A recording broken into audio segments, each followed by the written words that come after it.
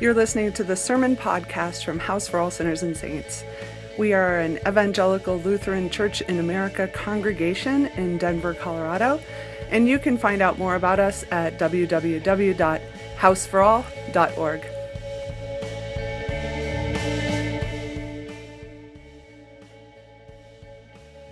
Grace, peace, and mercy are yours in the triune God. Amen. I need to start this sermon with a couple of disclaimers. There are going to be references to a number of superheroes in this sermon. Please be assured that there are no endgame spoilers. Also understand that I am a professional comic book geek, and that those references would be in here whether Endgame opened this weekend or not. Now back to our regularly scheduled sermon. Older pastors who have been preaching for decades will sometimes bemoan the fact that they've been through the lectionary so many times that they feel they have nothing new to say.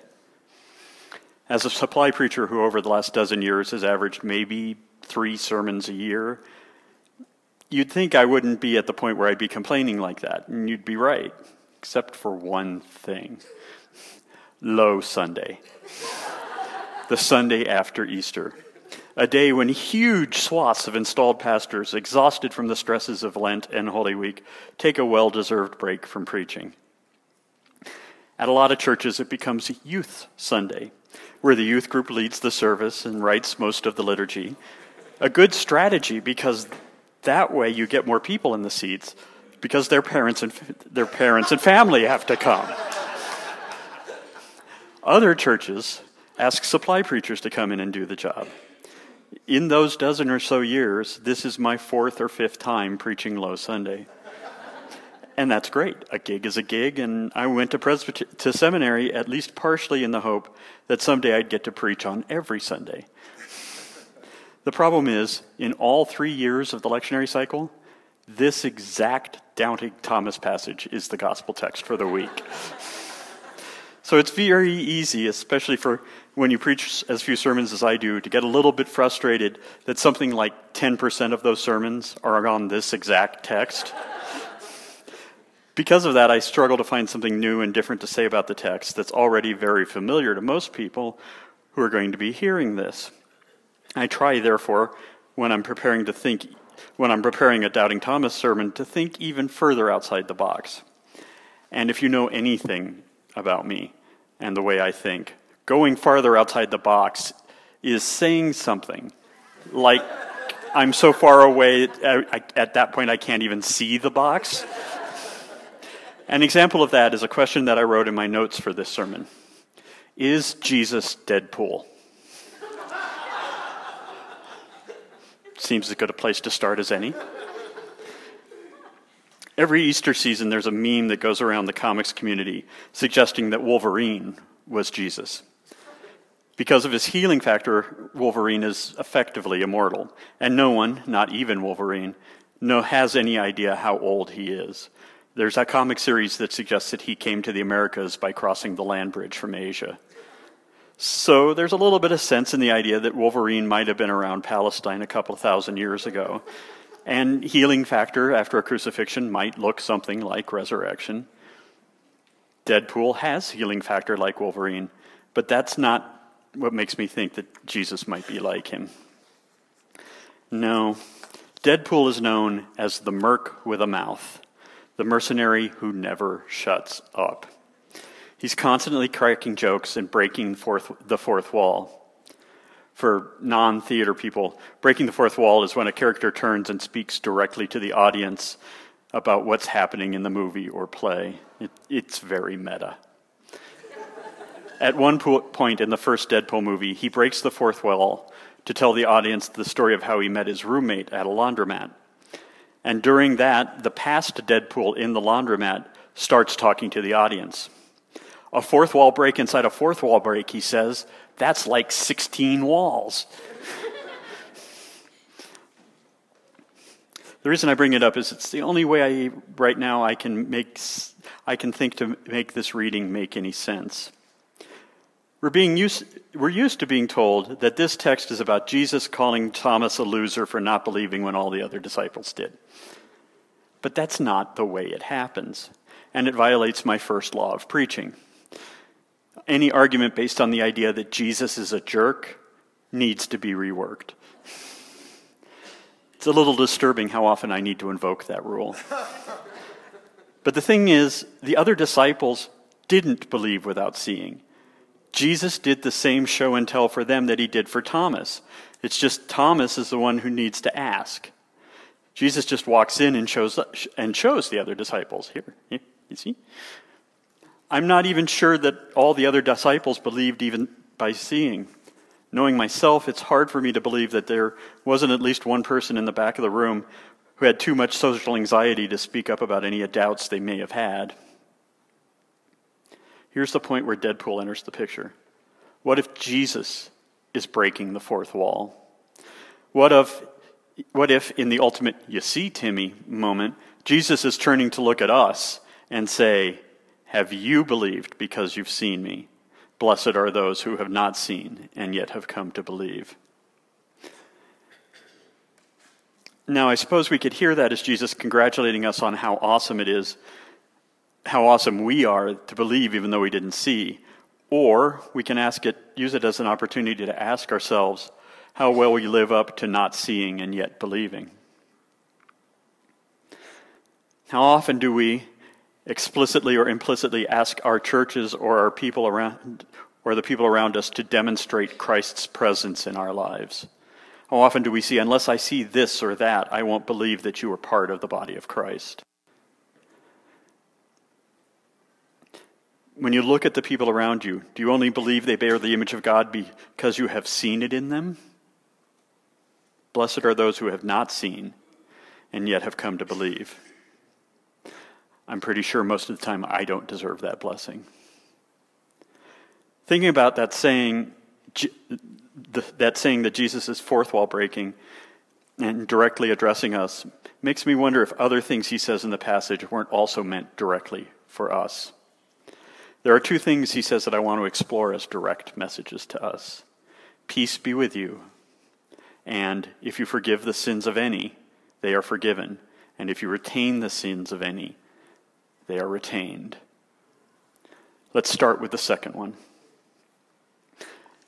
I think it's easy for us to hear that and think of it as Jesus granting some kind of special powers to the people in that room. Powers that no one still around today has. But what would it mean for us to think about it in the light of Deadpool Jesus speaking directly to us? I'm going to take away the what if and state it plainly. You, sitting here right now, and in every part of your life, have the power to forgive or retain other people's sins. Yet you can forgive people's sins. What an amazing ability. It's like a superpower. And to jump to a different superhero for a second, with great power comes great responsibility. I think if we really took that power seriously, it would completely change the way we interact with other people. It's very easy for us to look at the failings of other people and think that their sins are their problem, or that they are something private between them and God. But according to this text, that's not the case. It's up to us, singularly and collectively, to forgive their sins or not.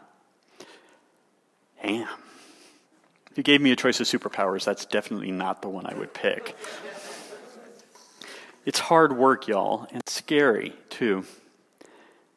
How do you live with the idea that you could have forgiven someone's sins, not just for yourself, but on behalf of God, and chose not to? Or what sins would you choose to retain? News came out on Friday that the Chief Judicial Panel of the United Methodist Church upheld their national governing body's choice to retain what they perceive to be the sins of the LGBTQ community. Can I forgive them? Do I have to? I know that there are places where I don't take this responsibility seriously and just automatically retain the sins of others. Whether it's the guy who cuts me off in traffic, the president who repeatedly tweets hateful things, or a denomination that decides that my friends and I are not welcome in their churches. But forgiving people their sins is hard work, and usually not very fun or rewarding. People are still going to cut me off in traffic, and others are still going to choose to retain my sins. I don't really know how to live with that power. And so I choose to pretend that I don't have it. It's just too hard. So let's go back to the other thing Jesus said. Peace be with you. Worship services are, of course, full of rituals. Some of them more comfortable for us than others. For some of us, the singing of the hymns and the chanting of the psalms are inspiring and joyful practices. But for others, they're just work that needs to be done to get to some other part of the service. For some, everything revolves around the Eucharist. For others, the center moment is the sharing of the prayers of the people. But there's one weekly ritual that I doubt very few of us would hold up as being the most important, the most central part of everything we do. In fact, I know several people who actively run and hide when it comes around. It's awkward, and it involves invading people's personal space in ways that are painful and difficult for them. And it sometimes feels completely out of place and out of character. It's the passing of the peace. It can be so awkward.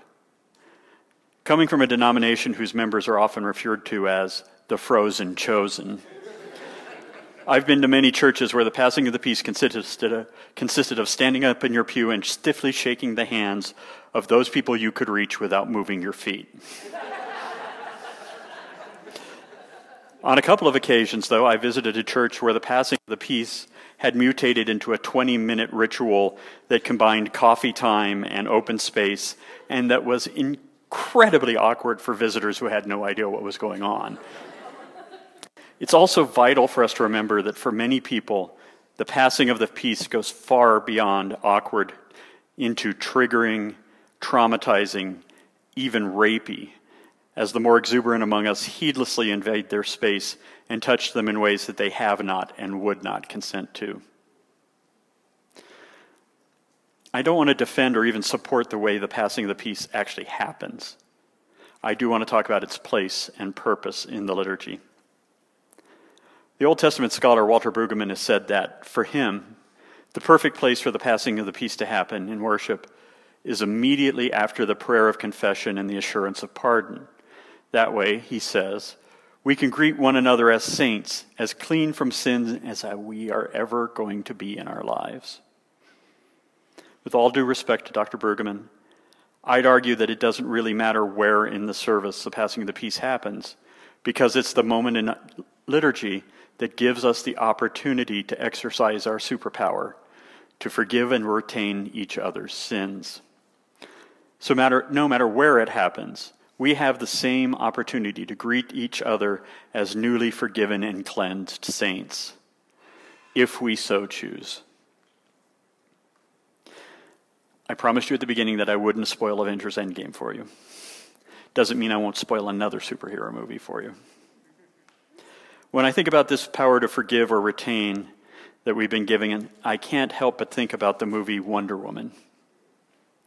At a couple of points in the movie, Diana's mother and Ares, the villain, try to convince Diana that she should not risk herself in fighting for the lives of humans because we are irredeemably flawed, and as such, we don't deserve her efforts. The turning point in the big fight at the end comes when Diana realizes that it's not about our deserving her work, but about the love we carry within us and the love she can give. I used to want to save the world, to end war and bring peace to mankind, but then I glimpsed the darkness that lives within their light. I learned that inside every one of them, there will always be both. That choice each must make for themselves, something no hero can ever defeat. I've touched the darkness that lives in between the light, seen the worst in the world and the best, seen the terrible things men do each other in the name of hatred and the lengths they'll go to for love. Now I know only love can save this world. So I stay, I fight, and I give for the world I know can be. This is my mission now, forever, You have the power to forgive, to love your neighbor as yourself, and you have the power to not forgive, to retain. No one can make that choice for you. Time and again, there will be people that you feel don't deserve your forgiveness. Maybe they don't. Maybe their forgiveness is someone else's responsibility, not yours. In the same way, maybe your job is to forgive a person that maybe someone else can't. But only love can save the world. So I want to charge you and charge myself to err on the side of forgiveness. Amen.